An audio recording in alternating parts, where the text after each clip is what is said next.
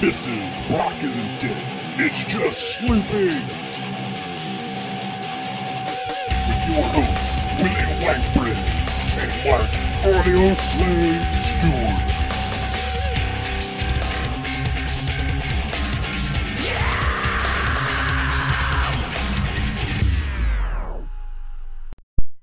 Welcome back to another episode of Rock Isn't Dead, It's Just Sleeping with the Audio Slave and Willie Whitebread. Ha! Oh yes, that was It was beautiful, right? I love it. Well, welcome back, guys, to another episode of Rock Isn't Dead, It's Just Sleeping, and we're gonna continue on with where we left off last week with the 70s, 80s punk rock movement. Yeah. Is that true? Yeah. Oh, That's what we did last week. that we're continuing Yeah, on. we're continuing on through the decades, through the times, into a period known as the dirty grunge word. I period. hate that word. Oh. And so does everybody from Seattle and everybody in that music They're scene. so ever. grungy, those guys in Seattle. Well, that's another thing. That's another thing, like what we talked about last week. The media and the music industry is going to take a good thing and turn it into something profitable, monetized. Yes, yeah. Well, right. You know, they had a nice little quiet, following in the northwest portion of our quiet great country. it was, but they did have at first. It was a very quiet uprising, Right. out of their city. They were doing things differently than the rest of the country at the time. And then then they just blew up. Oh yeah. Well, this was your teenage years, right? Oh yeah. Like, imagine you know the exact moment in time when you heard "Smells Like Teen Spirit" for the first time, right? Oh man. Well, it was still back in the MTV era as well. The so MTV. So we were, watching the videos, and 120 Minutes was on, and we had, Headbangers Ball was still going strong. Yeah. And I forget what that guy's name was. The show host of that, but I watched. Wasn't it Matt Pinfield?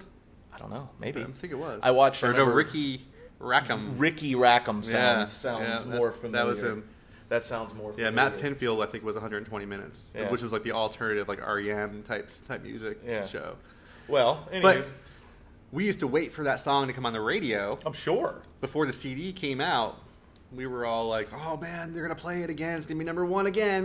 Tonight it's going to be number one again. And sure enough. How long did that last? How long did it stay number one? Oh, God.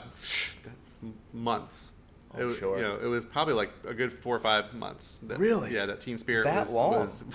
it was a very, very popular song at the time. My yeah. God. Yeah, man. Well, it's kind of leading in, because I remember last episode I talked a little bit about how I feel like punk rock kind of went underground for a number of years, and you weren't really hearing anything super heavy or anything like that, because you had the hair bands emerging, the Scorpions, the White Snakes, the Poison, the Bret Michaels all the stuff. glam rock, Twisted Sister stuff. Which, where did it start? The New York Dolls. of course, yeah, The New York Dolls. So kind of like punk, kind of like transformed itself Yeah. a little bit Yeah. into that era. Well, it's also, like I was going back to the media stuff, it's the word grunge kind of evolved from like what happens with every single music genre that surfaces that nobody knows what to call it yet. It starts as new wave until they come up with some super clever word or some super clever label to monopolize it. Right. And so we had to think of something. We can't just call it alternative, because there's too many other alternatives going on right now. Right, new wave, because that's what Zeppelin was. That's what Floyd was. That's what punk rock was. Before it was punk rock. Before it was alternative rock. Before it was grunge. It was all new wave. But it wasn't just the Pacific Northwest during that time. Oh, yeah. That was you had 9 Inch Nails coming on the scene. Where did they originate?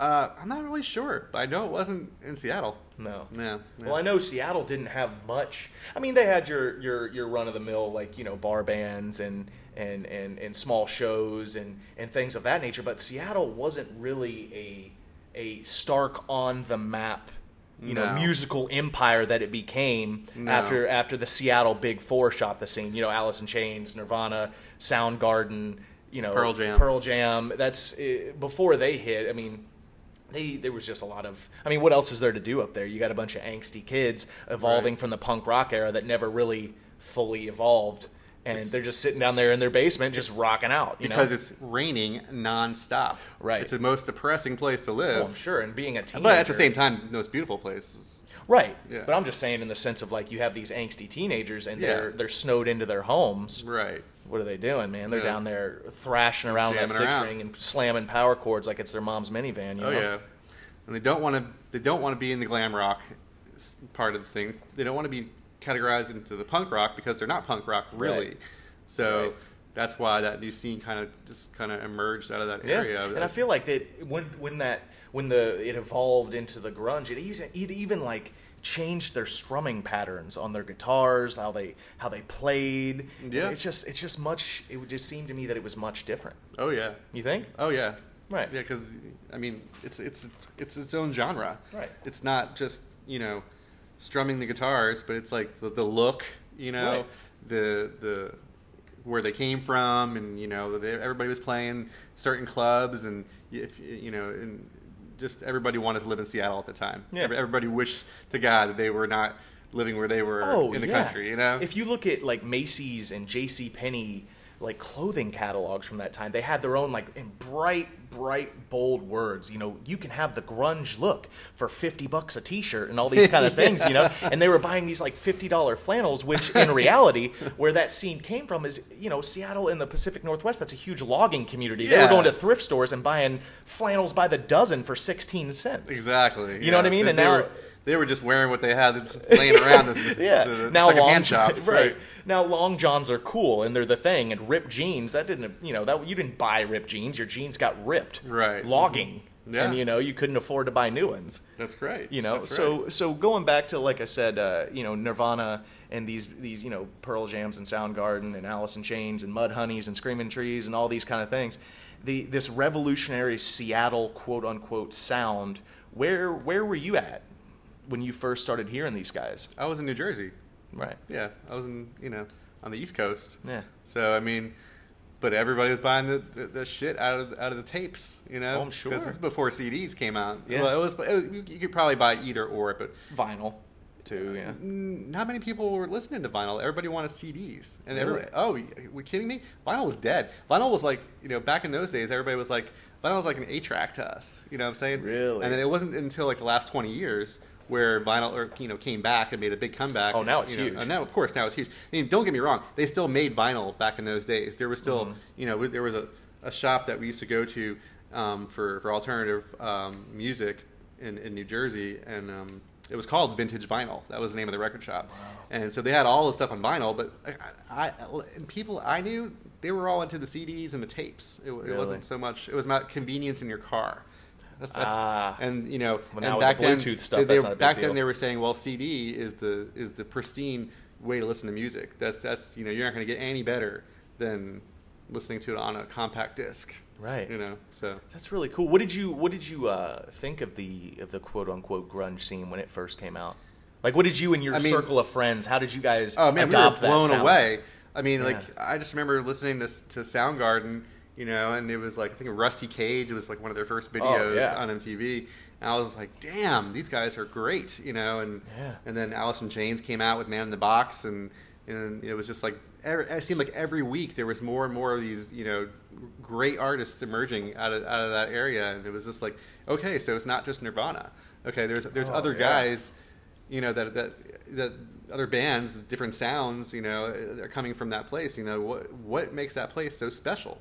Well, they definitely marketed it as like the entertainment mecca of the world at that time. And then they had the Singles movie came out with Matt Oh, Dillon yeah. and little but that cameos from Eddie Vedder. But you can't. That soundtrack was. Oh man, that soundtrack was so good. Spot on. It was great. Absolutely spot on. The movie, not so much, but the soundtrack. Well, the movie was cheese. Yeah, but it was still a good movie of the times type deal. And that's one of the things also, like you said a little bit ago, all the other bands that came from Seattle that were playing in that time period. I kind of wanted to talk about them a little bit because I don't feel like they get the recognition that they deserve.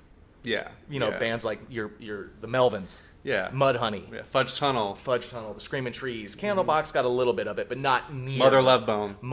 That's a big one. That was the grandfather. That was like the kickoff. Oh, yeah. I feel like that was the bridge between the punk rock underground scene that emerged into this new wave, quote unquote, grunge movement. For sure. You have Meat Puppets, Dinosaur Jr. Yeah. I mean, the list goes on. Lush. L7. Lush was another chick band. The Gits. I love the chick bands, like the hardcore, kind of punk rocky, new wave chick bands. The Gits, those were my favorites. But I just wanted to talk about them a little bit because... And the Pixies, that's another one. Yeah. My personal Pixies favorites. And the Posies. That's right. The Posies as well. They were big during that time period. Yeah, Frank Black, baby. Yeah, but see, there wouldn't be, without these other bands, there wouldn't be a Nirvana. That's correct. Because Buzz Osborne of the Melvins, he actually introduced Kurt Cobain to Jack Endino, the record producer for Sub Pop Records, in order for them to record Bleach.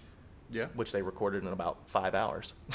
Incredible. Right. And to me, that's one of their best albums. I mean, Bleach to me is like, when I want to go listen to something by Nirvana, I'm definitely going to go put on, Love Buzz or, School. Yeah, one of those classics, because... Yeah, Fred the Barber. Don't get me wrong. Mr. Mustache. Nevermind was a blockbuster album, and, that was insane when it came out, but looking back now, I'm like, Bleach was where it was at. Well, that was the more, raw. my favorite word, raw. Raw dogging it. That was the more raw dogging music feel. So let's talk about Nirvana a little bit. So you've got Kurt Cobain, you've got what was recorded with Bleach, you got their drummer Chad Channing. This was before Dave Grohl, and then you've got Chris Novoselic.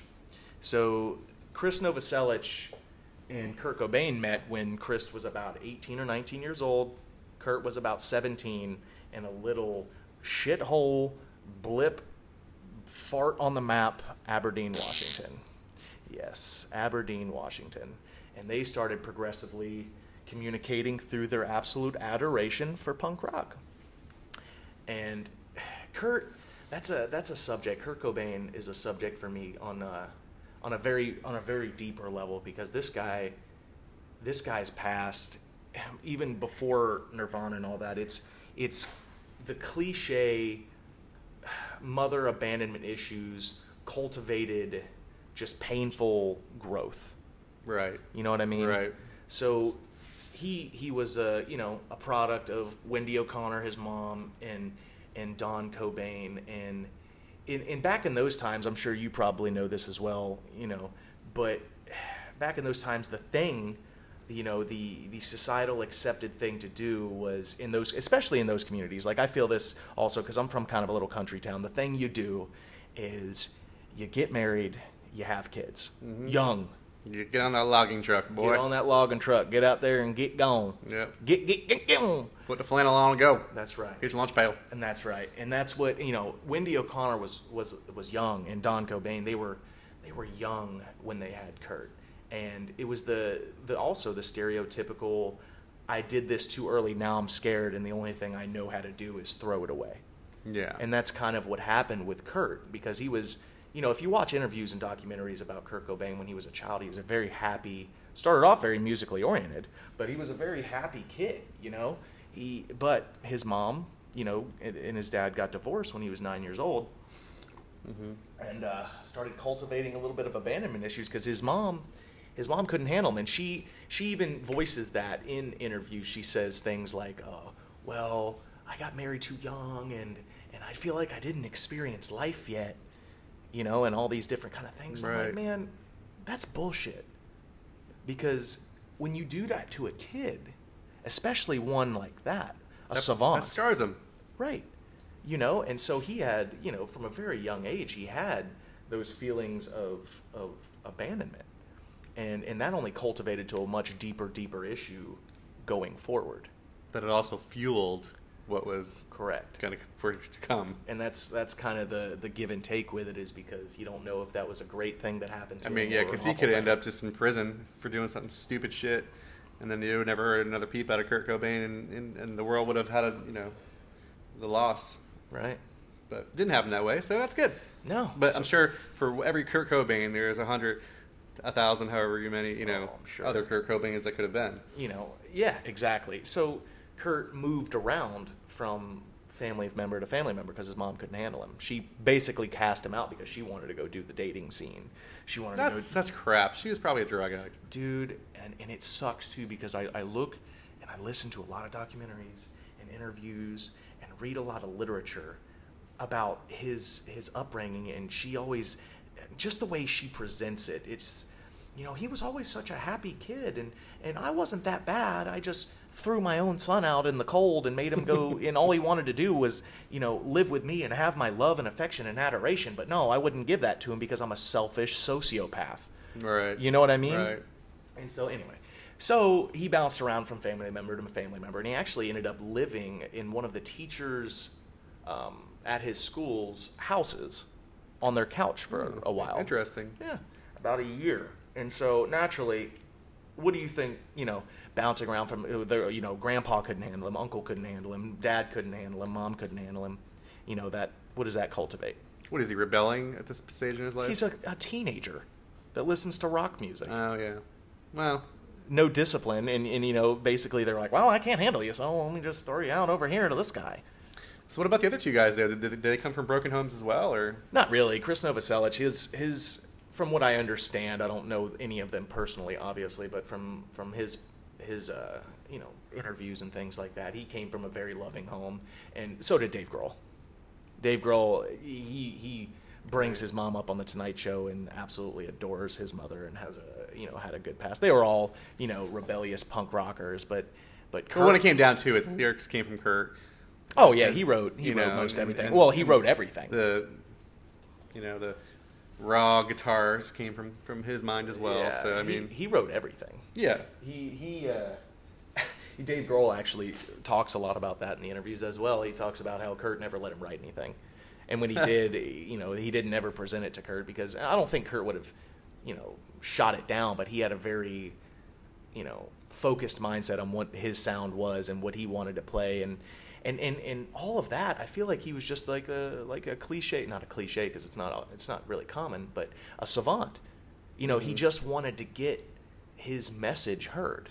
Right. Well, see, Trent Reznor, it's the same thing. With Nine Inch Nails, he didn't want anybody to play anything that wasn't written by him in his band. Like, so when he went and did his live gigs, and he had these band guys that came to fill in, different things that he needed them to do on stage, he didn't ever want them to stray into their own kind of solo or anything like that. They had to follow a strict regimen, and that's pretty much how Filter was born. Because the two guys that were in Filter, they pretty much were in Nine Inch Nails, and they couldn't take it anymore with Trent, so they decided, fuck it, we're leaving the band, and they went and started Filter. Probably shouldn't have done that. Looking back. No, well, I mean, members come and go, Nine Inch Nails, like the breeze, dude. I mean, right. You look at Trent wrong, get out. I'm done with you. Give me a new bass player. What a diva. He's very much a diva. But there's also a certain amount of respect to that because you have, what works, what works for you, and at the end of the day, when you go home, you're doing what you want to do. Right. That's if you look at the credits on Pretty Hate Machine, it says at the very last thing it says Nine Inch Nails is Trent Reznor. So I mean, he is Nine Inch Nails. There's no band. It's just him. Right. He went into the studio. He worked there as a janitor just so he can do overnight recording by himself. And he used to order synthesizers from Japan, all these new synthesizers that no one in the States has really even heard of. And he would order them and pay for them, and he would bring them into the studio, and then he would do the janitor stuff during the daytime at the studio, and then he would do his nighttime gig, and then that's how Pretty Hate Machine came too. Yeah. He was just doing it by himself.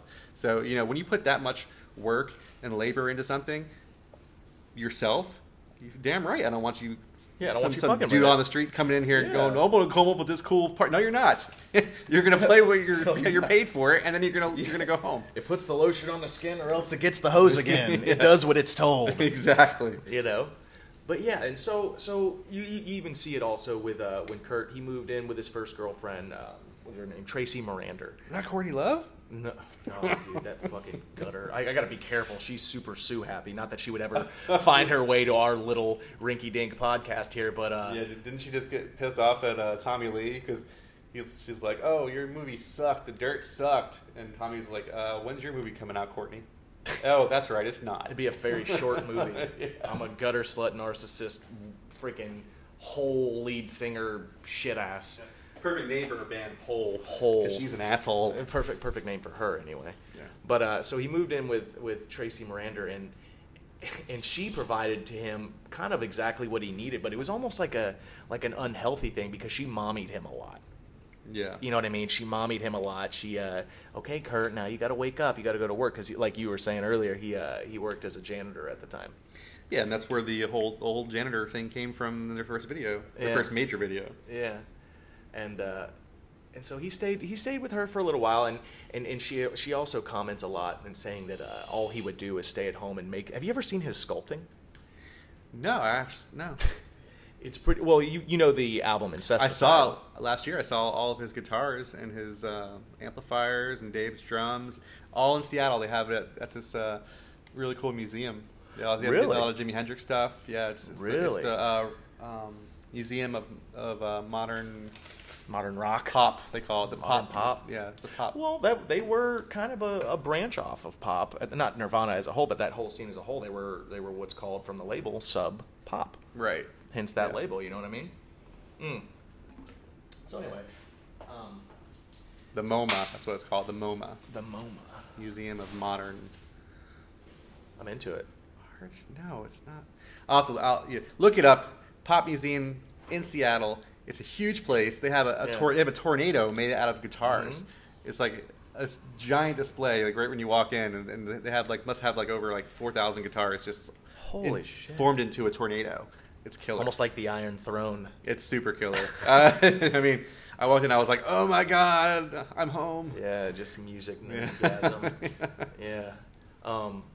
Well, so he ended up finally leaving Tracy, and that's when he started, really focusing on his music career together with, Chris and Chad Channing. And back then they were playing in, garages, and if they had two people that showed up to their house, to watch him play, that was the shit. Right. That was the jam. And it was funny too, if you watch a lot of his performances, I say performances, I use that term loosely.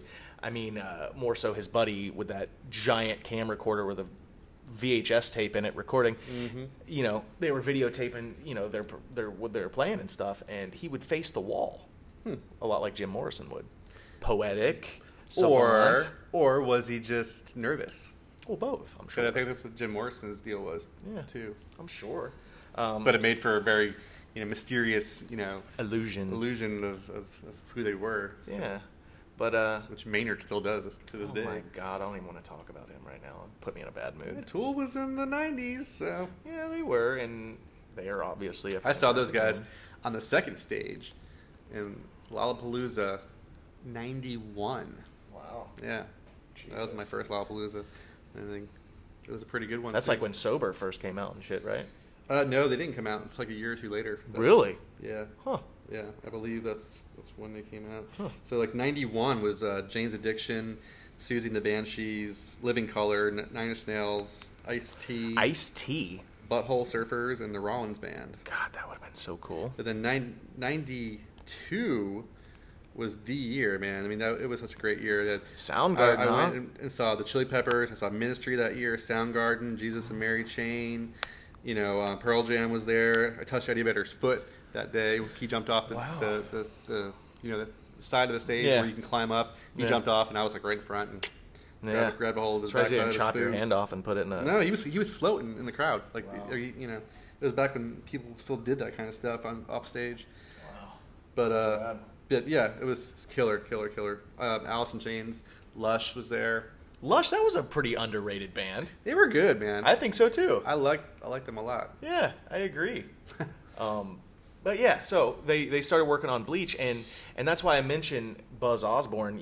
There wouldn't be, I don't know that there would be a Nirvana without Buzz Osborne or the Melvins, because Buzz Osborne is the one that called Jack Endino, the record producer, and said, hey, you gotta check these guys out. Yeah. They're really good. And so, he's like, yeah, any friend of the Melvins is a friend of mine, naturally. Mm-hmm. And so they went in there and recorded Bleach, like I said, in like 5 hours. And the record producer was like, dude, this is good. Can I keep a copy? Like, he was stoked, and that was the kind of the birth of Nirvana there with Bleach. But still, though, like, I don't know, it didn't have the drop that Nevermind did, obviously, or No, but I'll tell you, retrospect, like after Nevermind got released, Bleach, the sales for that album skyrocketed, of course. Oh, I'm sure. I mean, it was, everybody wanted their first album, They wanted everything that said Nirvana. There's another album? What? Everybody wanted anything that said, Kurt Cobain on it. And anything that had his label. Yeah, and anybody alive in that time, they knew like that. Oh, this is awesome, because the rawness and the just it's not as polished as Nevermind, of course. Yeah, the 2 strings, the power chord warfare. Like I know how to play School, and that's just and just the way he took that and turned it into a great. I mean, it's not a masterpiece or anything, but it's just so melodic, and I don't know. It's just something about it. It's hard to describe, I think, But then, like I said, he started cultivating the issues after Bleach, because then he started getting a lot of recognition. Oh yeah. And I don't want to encompass the whole band as Nirvana is only Kurt Cobain. No.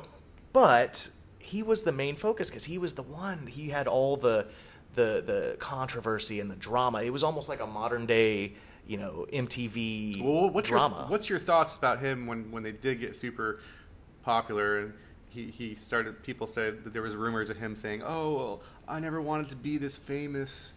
I didn't want to. It's making me hurt inside, and all this garbage." Well, I think he was spewing at the time, supposedly. I don't know how much garbage it is. I think that Kurt Cobain, his strong sense of abandonment issues, and his lack of having the tools to know how to cultivate healthy coping mechanisms drew him. Of course, he wanted to get his message out there. He wanted to be, I want to get my message out there. I want to play music. But then again, on the other side of the fence, he also didn't want anybody. He didn't want, okay, well, you have to be at this interview at this time. You have to be here at the studio at this time for our third take of the music. He didn't want any of that. And I just don't think he had any healthy coping mechanisms cultivated to work through these things, much like Dave Grohl, who was just a happy-go-lucky guy throughout the entire thing, super optimistic, and how Dave Grohl is, just happy. Yeah, he's still that way. Right, exactly. And Chris Novoselic, he was to me, it's almost like he should have been in Bad Religion. Like he would have been a perfect proponent for Bad Religion, because he was very anti-government, very focuses on government propaganda at the time. He also is one of the most boisterous ones from the band, because you look at all the interviews, he's photobombing everybody. Like Chris Novoselic, he's just all over the fucking place. I just remember he used to take that bass and throw it up, and then he got hit in the face of that Paramount show. Yeah, and blood started splatting everywhere. Like, oh god. But also, I think the success scared the shit out of him, because he was passed around all over the place when he was a kid, so he had no real sense of acceptance. And I feel like almost all of it had to do with he didn't want to let anybody down. Right. You know what I'm saying? He didn't want the pressure of having to let somebody down. And now he's on the number one. He's the number one. Everything all over the tabloids, and they have outfits selling after him, and it's just insanity. Halloween costumes, action figures. When you have a Halloween costume made in your likeness, that's when you know you hit it big, right? Yeah, and also he might have not felt worthy of people's adoration. Yeah. Or he could have felt like people were making fun of him. Which right. At the time, people, and still today, people still do. Oh yeah. They got hit up by Weird Al. Because he was going to do Smells Like Teen Spirit. See, to me, if that would happen to me, that would be more of an honor. Well, that's that's how Dave Grohl took it. Because Dave Grohl's like, "Wow, dude, like you make it when Weird Al is contacting you to do an impression of your song." You know what I mean? And Kurt, he was not about that.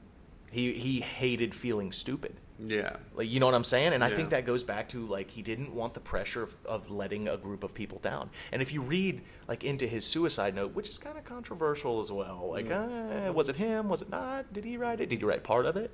He wanted to get out. Smoking gun. That's right. He wanted to get out of the music scene. He didn't want to do that anymore. Yeah. He wanted to keep playing his music and write poetry and stuff, but he didn't want to do it on this global scale.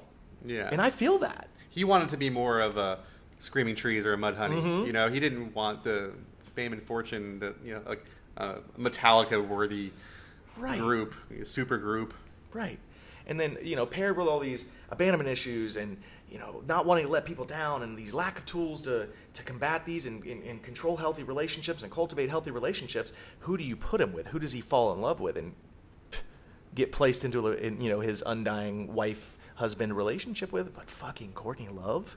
Well, you know, she was around. Well, yeah, she was around with Billy Corgan and everybody else in the scene at that particular time. Michael Stipe. Michael Stipe, yep, absolutely. And just, I don't know, I feel like one small lyric out of his music really, really stuck out to me in the In Utero album, the song Penny Royalty, which also happens to be my favorite song of Nirvana's. He describes himself as anemic royalty because that song is so satirical.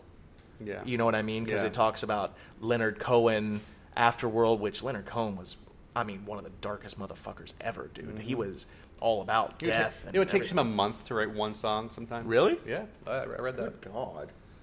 But yeah, he talks about, you know, his heroin addiction and taking cherry-flavored antacids to get his stomach right and basically how much of a piece of shit he is. And then he describes himself as being anemic royalty. You know what I mean? Which is, to me, a symbolism of he's not worth it. Right. You know what I mean? He's not worth the adoration of all these people, you know? Yeah. And he also hated corporate magazines and, like, corporate interviews. He hated doing interviews. Well, you know, you can't sign up for the public spotlight and then just kind of like diss everybody. But did he really though? I mean, because he signed the dotted line for those contracts, right, for his multi-million-dollar record contracts. Right, but I feel like he would have signed that for $20 contract too, because the guy had to eat. You know, he had to eat. He had enough self-awareness and self-intelligence that he knew that he had to do something. But when it came to making decisions, it wasn't just him. It was the three of them. They had to make them together. You know, I mean, he could have, you know, because Nirvana is a band, however you want to look at it. I know Kurt was the one who had it all laid out, you know, in the beginning. But they had to make those kind of decisions, and I'm sure the other two guys didn't want to take a pay cut because Kurt, you know, was bent out of shape about corporate, you know, franchising. Yeah. You know? Well, just like I said, it all goes back to I don't think he could handle it. Well, I mean, he didn't, obviously. Supposedly. I don't know. Theoretically. I have a lot of different theories because I've read a lot of different things about, especially the private investigator diaries that looked into Kurt and Courtney.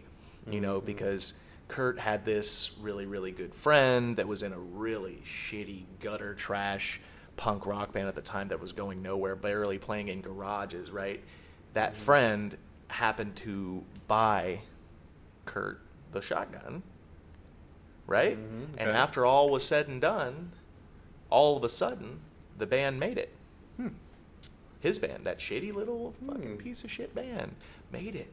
Had hundreds of thousands of dollars. Who were they again? I don't even remember the name of them, but you can look into it a little bit. And there's also this podcast that I listened to about this famous psychiatrist that used to essentially dupe his patients into transferring all of their riches and all of their funds to him. He would make them believe this shit. Yeah. And it has a small segment in it about it because he had a 6-page letter from Courtney Love.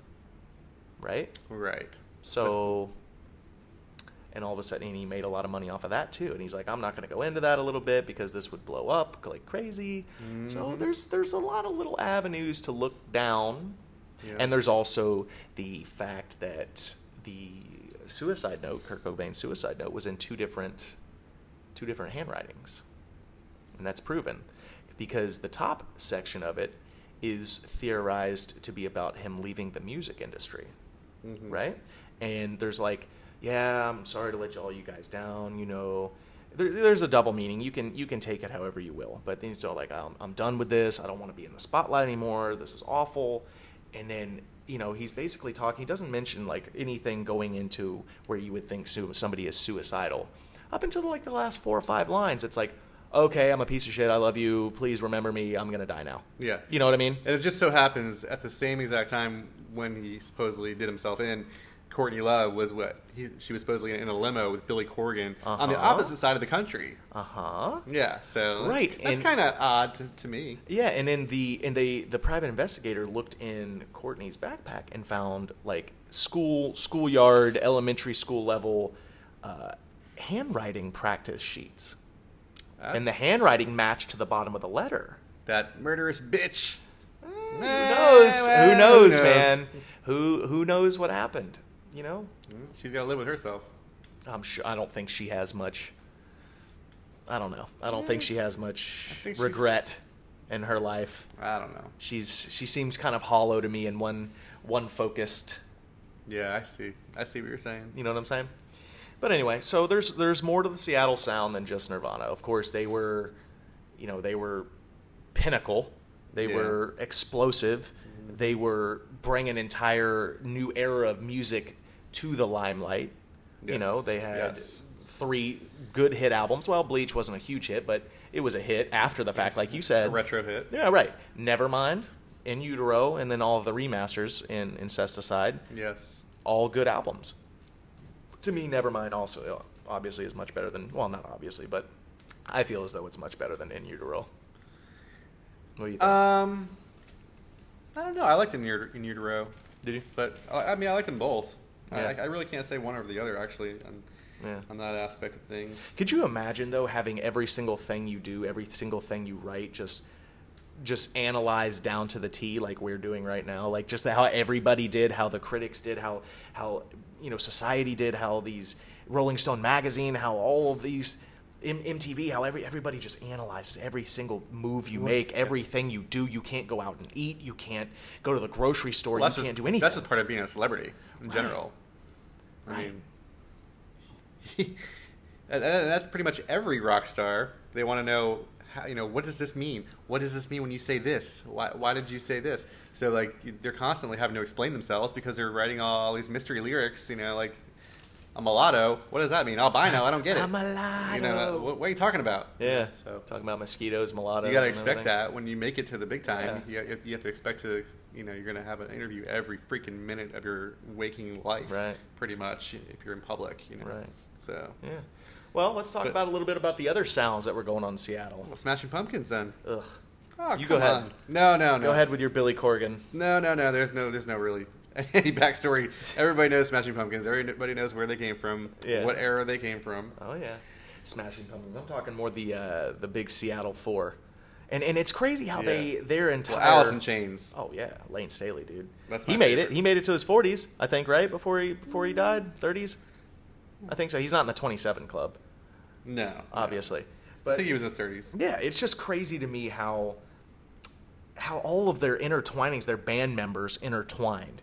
You know what I mean? Because you got like this begot this begot this. You have Soundgarden begot Temple of the Dog, or Mother Love Bone begot Temple of the Dog begot Pearl Jam. Just everybody, 34 years old. That's how old Lane was. And I read a lot about him too. And like he used to be just a crazy shut-in like the last 10 years of his life. Oh yeah. Well, Mother Love Bone, they would have taken off to the same status as everybody else easily if he hadn't died. Andy Wood. Yes. Yeah, which was what? Chris Cornell's roommate, right? Yes. They did a little game they used to play, I think, for like a year straight.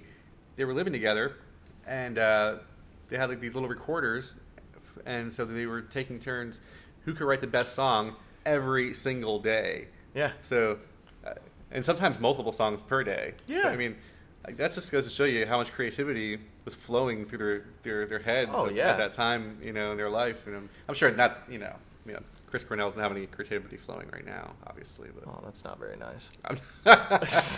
They're actually coming out with a 4 LP series, collector's box set series coming out soon. Nice. Soundgarden is it's available on their website and all that kind of stuff. I think it's gonna be really cool. Really, really neat colored LPs. I'm a sucker for marketing direction with things like that. You think in 10 years they're gonna have some mock singer and go back on tour like everybody else does? I hope not, man, because so many people are doing that. Journey, Alice in Chains. I mean, dude, Alice in Chains. So back to that, Alice in Chains is probably my favorite band from that time period. My favorite big band, corporate band. I can agree that from that time period. And I don't know. I was talking to Kristen, my wife, about it many times. I feel like when you have a band like that where the front man dies, you should not be allowed to carry on that band, but as under that name. I totally agree. You know what I mean? Because it's not Alice in Chains. No, because it's just the other guys in the band trying to get their bread and butter to pay their bills. Right. Right? Because Jerry Cantrell, he's a great backup singer, and a great songwriter and guitar player. I personally think Jerry Cantrell was pretty much half the vocal sound of Alice in Chains. Yeah, but you notice, like, in every Alice in Chains song, you've got Lane, who's very boisterous and powerful. Right. And he's a front guy. Right. And Jerry Cantrell, he's melodic, and he's a good singer, but he's very much quieter. And it sounds good in combination with Lane Staley, but I don't know if you've ever heard any of their new stuff with Jerry frontline. Yeah. I listened to one of their most recent I was on side stage for those guys. Yeah. I was, I listened to one of their more recent performances at the Seattle Space Needle, where Jerry Cantrell was frontmanning, and it's just, I turned it off 2 songs in. I was like, God, bless, this sucks. This is shit ass, But anyway, so Mother, now the Journey kid from the Philippines, that kid can freaking sing, dude. Yeah, he is great. Yeah, he's good. But like I said, so it was all interesting to me how they all intertwined with each other, because when Andy Wood and Mother Love Bone were hot on the scene and playing and up and coming, Chris Cornell was in Soundgarden. Yeah, and he actually wasn't the original singer. The original singer of Soundgarden was a Japanese fellow named Hiro Yamamoto. Well, I heard that Chris Cornell and Soundgarden, they got signed because one of the record label guys were walking through one of the studios there in Seattle. Yeah. And he was just walking by the rooms and he heard Chris Cornell singing and he was just like, oh my God, dude, who is that? And how is that voice coming out of that guy's mouth right now? Yeah. Still to this day, I don't think there's anybody that can match it, like in that category. No. Nobody sounds like him. He's a freaking powerhouse. Oh my Lord, man. He's like an operatic, 300-pound woman up there just crushing glasses. Like, he's just, I don't know, man. To me, he's just so incredibly unique and just, like you said, absolutely unrelentingly powerful. Right. Back in those days. Because, I mean, I saw him at a festival on the beach. He was doing an acoustic performance by himself. And then maybe it could have just been an off day, but his voice sounded like it was gone. Oh, I'm sure he'd done 6 tours previous to that. As you grow older, your voice does start to go away. Well, yeah. Musically. Everything does. Libido. Yeah, well. Voice. Everything. Yeah. Hair starts turning white. Hair starts going away. Wish you could see Mark right now. No, it's not happening to me. It's not happening. No, it's not happening. So they were roommates, and, Andy Wood was in Mother Love Bone. Chris Cornell, obviously. Yes. Him, Kim Thale, Ben Shepherd, Matt Cameron. They were all frontlining the Soundgarden movement, and they were roommates, and they're actually really great friends. Yeah, really great friends. So when Andy Wood OD'd on heroin, that was a huge blow to Chris. Oh, for God's sakes, they were best friends. Absolutely, it was a monumental blow, and it was also the catalyst to a little band you guys may or may not know. Some of the OGs will know it, Temple of the Dog, because I remember back when I was younger, growing up, Temple of the Dog, they were on the radio all the time. Didn't somebody say that Temple of the Dog may reform without Chris Cornell? I didn't hear that. I thought I heard somebody mention Why do they do that, though? That's what I'm fucking talking about. I don't know, man. How are you going to do that? Who's going to sing Hunger Strike? Who? Meatloaf? Yeah. No. Right. Fuck no, dude. I don't want to hear that shit. I don't let his legacy live on. Let Lane Staley's legacy live on.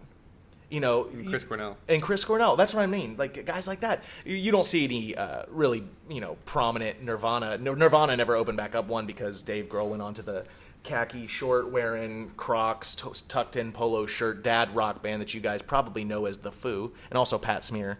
He's in there as well. I like Fu, man. Fu Manchu? No, Foo Fighters. The Foo Fighters. They're all right. It's the Foo Fighters. They're good, man. They're a good band. They're a good band, and you good can't... for nothing, right? No, you can't hate them because of Dave Grohl. I don't hate them because of Dave Grohl, Pat Smear, and Taylor Hawkins. Get over yourself, man. Dave Grohl is a talented musician. He writes great music. I'm saying that. Everlong is one of the best songs ever written. Ooh. My pecker just moved a little bit in the south direction. You have to It's agree. crawling inside right now. You have to agree. I don't. I don't. I think it's very... I expected more. But who the fuck am I, Everlong? obviously? From Everlong? Or from Dave Grohl? From Dave Grohl, man. Oh, for God's sakes. Mm-hmm. What did you want to hear? School? I don't know. I don't know what I wanted to hear. Not the Foo. Well. Not the Foo. I wish Mike was Moving here. on. I wish our friend Mike Martinez was here. He'd be pissing all over my feet while I'm talking about this. But moving on, yes. I'll do it for him. No, don't do it. So Temple of the Dog was a very cool band, as you know, it was like I said, it was the catalyst between, because of Andy Wood dying. But it was Temple of the Dog was Pearl Jam before Pearl Jam. Yeah.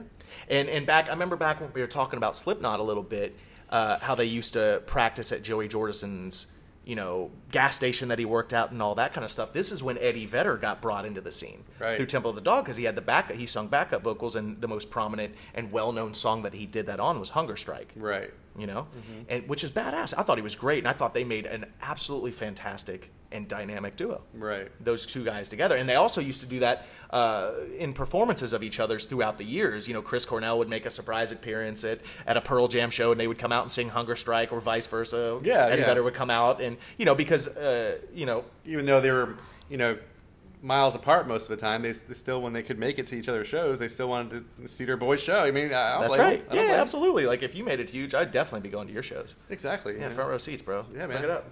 But they also shared a drummer, Pearl Jam and Soundgarden, Matt Cameron. Yes. So, but anyway, Temple of the Dog, they hit the scene as a semi super group. I don't know if they were actually a super group. Matt Cameron did Audio Slave drumming too, right? No. Audio Slave was Rage Against the Machine with Chris Cornell frontmanning. I thought pieces of Soundgarden were in there. I don't think so. No. It was literally the drummer. Look it up. Gotta look it up now, because I'm wrong. I'm gonna feel like shit later, and I won't sleep. Continue on. So you've got Temple of the Dog. You've got Stone Gossard, Mike McCready, Jeff Ament, Matt Cameron, Chris Cornell, and they come out with the self-titled Temple of the Dog record.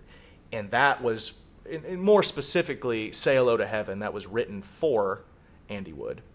That was a powerhouse. Is it? No, he wasn't. Brad Wilk. That's right. Yeah. See, bitch. Okay. All right. All hell. So Temple of the Dog was the bridge between Mother Love Bone and Pearl Jam. Yeah. Because Pearl Jam was Mother Love Bone before it was Temple of the Dog, and then Pearl Jam was Temple of the Dog. Now, Eddie Vedder didn't even really know any of these guys. Well, no, he was a surfer from like Middle California. Right. He's like, okay, so I moved up here, and now these dudes want me to come in and sing backup vocals. Do a tribute song for some guy that they knew that just OD'd. Yeah. Okay, whatever. I guess I'm in the band, so I gotta do what I gotta do. Talk about some of the coolest music too. I love that whole album, start to finish, whole thing. Now, if he didn't do the Temple of the Dog, if Eddie Vedder said, "Nah, you guys can go do that stuff. I'll just hang back. I didn't know that guy." Oh, that would have been awful. Detrimental that didn't happen to the music that way, community, but if it did happen that way, that it wouldn't even be half of what it's known for. Yeah, and you ever sit there and listen to Eddie Vedder's interviews or anything like that? Holy shit. He is like the coolest dude. Yeah. He's just like one of those dudes, not cool in the sense of like Dave Grohl donating to charities and just being a super sweet, hey, come up on stage and play this song with me. Just cool in the sense of like Sean Connery cool. Yeah. Did you ever see the Larry King with Sean Penn and Eddie Vedder? And the three of them are all just smoking cigarettes like chimneys the whole interview. It's the coolest. One of the best interviews. You should look it up on YouTube if you have a chance. Yeah. It's a good. I'll definitely check that out. So that Temple of the Dog movement, that was beautiful. And then obviously born from the ashes of Temple of the Dog was Pearl Jam. Pearl Jam. Which everybody knows Pearl Jam. Everybody loves Pearl Jam. I love their album that they did for that movie, Into the Wild. Eddie Vedder did that almost that whole album, the whole soundtrack, and it's fantastic. And it's just him solo, just Eddie Vedder. Yeah. Oh my God, dude! I thought that was a fantastic album. I just love his voice. I love his flow. Like, I just love the way he composes music. Yeah. You know, he's another one with a very unique voice. Some people think it's cheesy. Some people think it's stupid. But I think it's beautiful in the sense that it's unique. Well, you know, each one of these bands from that era, they have their own uniqueness to their voice, and that's what set them apart from, you know, just a lot of the trash that was coming off the East Coast at the time. So. And so Pearl Jam, beautiful, love them. I've seen them once. Back in 2014, I think it was. Yes. I was real drunk. And Pearl I don't Jam, remember a I've lot seen of those it, guys probably like 6 times. Oh, my Lord. I am so envious. Well, it was a lot. But the first time was 92 Lollapalooza. Oh, that's when 10 dropped. That's when the dude, what's when he climbed the stage and jumped off and I grabbed a hold of his freaking back of his heel. Wiener. Just because we were all pushing him. Trying to push him back onto the stage. He was kind of a little, like a monkey, like an acrobat during his shows. He'd be climbing rafters, going all sorts of nuts. Yeah, and that's what he did that show. Yeah, it was cool to see. That's so cool. Yeah. Now he just kind of, when I saw him, he sat in a chair and drank 2 bottles of wine like he usually does. I guess I'll get my ukulele out. Yeah, he's all about the uke life, bro. Oh, yeah. He's into the uke life. Yeah, he must have went to Hawaii. Uke it up. Times. Uke. Anyway, so Alice in Chains. Ukulele. Ukululu. Okay, mahalo. Let's go. Mahalo, motherfucker. So I actually lived there for 4 years. Yeah. Hated it. They hated you. I know. They did. They really did. Yeah, I wasn't the right... Sorry, any Hawaiians listening. Yeah, I wasn't the right nationality. I was Willie Whitebread. I was Howley to the threshold, buddy. Yeah. So let's go into Alice in Chains a little bit. Yes. Real quick. So, Lane Staley. Oh, my God. Favorite song? Go ahead. Oh, gosh, there's so many to choose from. But I would have to say, not just a favorite song, but the entire album of Dirt is probably one of my all-time favorite Dirt's albums good. of all time. Is mine, I think. Really? Facelift. Dirt is definitely, you know. And talk about, like, he's Lane Staley and Alice in Chains. They're actually my theme song. I'm a big hunter. And they're actually my theme song when I get up in one of my shooting houses. I'm the man in the box. I sit up there and hum that to myself as I'm hunting I would deer. think you'd be up there going, they came to snuff the rooster. They ain't gonna get me, bro. They ain't gonna get me. No, my favorite thing that Lane Staley's ever produced is Bleed the Freak. I was gonna say Bleed the Freak. Dude, I wanna go full on Kyle Monster and punch drywall to that song. Yeah. God, he is just the vibrato in this dude's voice. Yeah. Oh, yeah. And not only that, but then when they toned it down for their Unplugged, oh, man. I mean, I personally think that their Unplugged was a lot better than Nirvana's Unplugged. Oh, I don't know, It's a tough one. I think Nirvana's Unplugged was their best performance. Oh, that was an iconic performance. Their best performance. Don't get me wrong, but I like Alice in Chains. You know the cardigan that he wore? Yeah. Sold for $300,000. And his daughter, Frances Bean Cobain, sold the guitar, or not sold, gave the guitar that he played in the Unplugged performance to her boyfriend at the time. Oh, he didn't have a guitar to play. Yeah, so I gave him this legendary... It's like giving the devil's guitar to somebody and they just grab it, and like an old Robert Johnson tale he probably at the crossroad. He probably auctioned that shit off like $3 million. No, well, they had a big custody battle, and she ended up getting it back. Oh, good for her. Custody battle. They had a big legal battle over that, and finally she... Good for her. Yeah, finally got it back. But so you were huge into Alice in Chains. Huge. Oh, God. Yeah. I mean, it was like that one summer when Dirt came out, especially. What were you doing that summer? Explain to me the environment, the musical environment when that came out. My first single, because back in the old days, it was the tapes came on these singles. You could buy the songs, you know? Yeah. One of my first singles was Faith No More's Epic. Yeah. And then also The Man in the Box. Yeah. You know, single. That's beautiful, that was man. On my little boombox in my sad 14-year-old bedroom. Your sad 14-year-old bedroom? Yeah. Well, you know, it was a sad era with the grunge period. And there are a lot of tissues, a lot of socks that you could have cut somebody with, hiding under your bed. Your mom freaking out. Where is this? Don't worry about it. Get out. Get out. You throw it like a frisbee at her. Comes back. Fucking nasty, crusty shit. But, so anyway, yeah. What about Candlebox? How'd you feel about them? They were cool. You know, there was a lot of, like, you know, semi like soft core grunge, I guess you call them guys. Yeah. You know, there was a lot of those guys around. You know, the Gin Blossoms were coming around. No. Candlebox was there singing their How are you little... going to put the Gin Blossoms in the same category as Because it was Candlebox? part of that era, though. I mean, I'm telling you. I mean, they weren't grunge, but they... The Wallflowers. Exactly. Candlebox. No, the Goo Goo Wallflowers Dolls. were a little bit later. They were like 90, One head lighting it 99. around. That was like 99, 98, 6. Well, we'll get into that more next episode. Sonic Youth, though. Loved Sonic Youth. Oh, they're great. Yeah. Yeah. There's a band called All I was really into. All. Quicksand. We used to go to Philadelphia to see Quicksand all the time. Those guys are phenomenal musicians. Yeah. There's, Silverchair came on the scene. Not that They're good. But yeah. Yeah, I like them. They were Stabbing Westward. Two-hit wonder. They came out. Yeah. There's just so many. The Flaming Lips.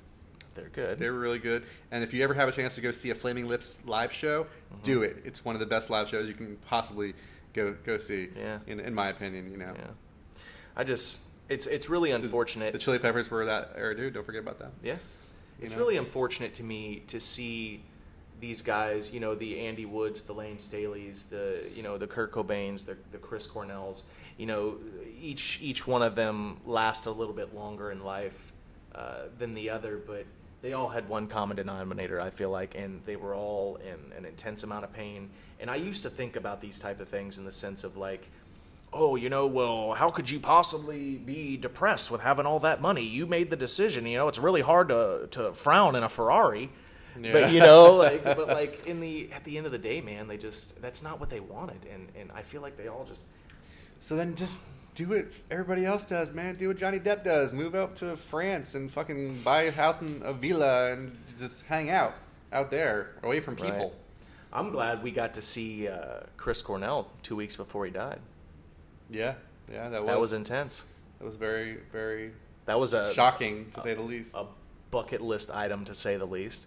And he sounded great. Speaking of shocking, Jane's Addiction. Don't forget about them. Oh, yeah. I mean, Jane's Addiction. Perry Farrell started Lollapalooza. Yeah. Absolutely. Well, anyway, we only get an hour, so looks like we're coming to the end of our time. Just wanted to talk a little bit about the quote-unquote dirty little word called grunge movement going on. A dirty little word called grunge. That's right. And as always, thank you to our friend Mike Martinez for helping us out with some audio stuff, and we will see you guys next week. Later, guys.